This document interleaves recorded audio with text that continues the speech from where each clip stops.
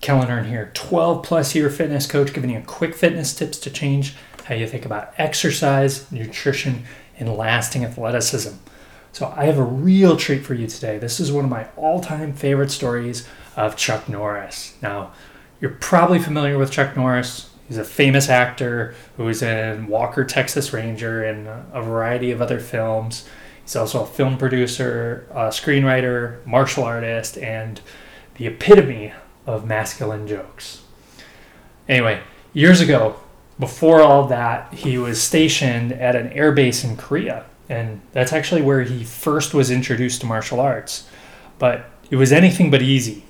He broke his shoulder during judo practice, he had trouble with his feet, and he broke his hand trying to break roof tiles during a public demonstration, and then re-broke his hand while breaking up a fight. But finally, after about a year, he was ready to test for his black belt. And he had practiced hundreds of times. His master, Mr. Shin, had drilled him over and over again on heians, which are various forms in karate. And he gave him meticulous details to think about, such as don't hold your breath, only tense when necessary, relax your body. So when the big day arrived for him to go test for his black belt, Chuck Norris borrowed a truck, drove 40 miles on icy roads to the dojo. When he arrived, the building was unheated and just blistering cold. So he sat down with about 200 other students waiting for their turn to test. And at first he was really mesmerized watching the other students practice, but within about 30 minutes his thoughts were on one thing: the freezing cold. 3 hours later he was called in. So he bowed to the judges and awaited instruction. One judge called out, "Do a heian." And that's when his mind went blank. He couldn't remember a thing. His nerves and the freezing temperatures had just broken his concentration. And he said, "I can't remember." Without hesitation, the judges dismissed him back into the waiting area, where he waited 4 hours until he was allowed to leave. And then he drove home. And driving home was a bitter drive. He just kept replaying this situation over and over again in his head. He had done heians hundreds of times before, but in the moment where it mattered most, he'd forgotten it all.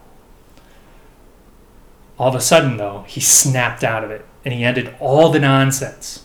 He says, "I decided to put the experience out of my mind. If I dwelled on it, I would be preparing to fail again. I had to prepare to succeed, and I had to begin planting those seeds now. I had the exam out of my mind, and I only saw myself succeeding this time." When he returned to training, Mr. Shin didn't say a word. They both simply resumed training. And 3 months later, his master told him he should retest again. At that point, the first exam was completely out of his mind. He says, "I had put the first exam out of my mind and only saw myself succeeding this time. I visualized myself doing the form perfectly, any form that was requested. And I saw myself completing the rest of the test successfully." So this time he knew exactly what to expect. When he finally retested, it was as difficult as before, but he was ready. The judges had him do heians, board breaking, and even face off against another black belt. And it went exactly as he imagined. He felt like a weight had been lifted, not because he had passed. He wouldn't know for a couple weeks, but because deep down, he had the satisfaction of knowing he gave it everything he had. Now, the reason I bring up this story is for a few reasons. For one, if you have failed to reach a weight or a fitness goal once, twice, even dozens of times, it's easy to keep replaying that over and over again in your head.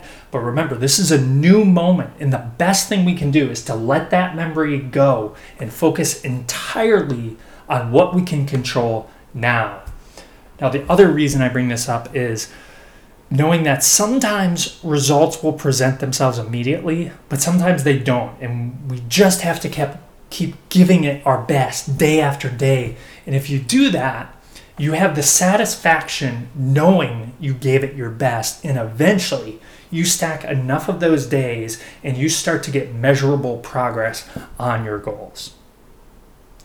For more fitness and motivation tips to get serious about fitness again and to gain a deeper understanding of the real fundamentals of lasting athleticism, check out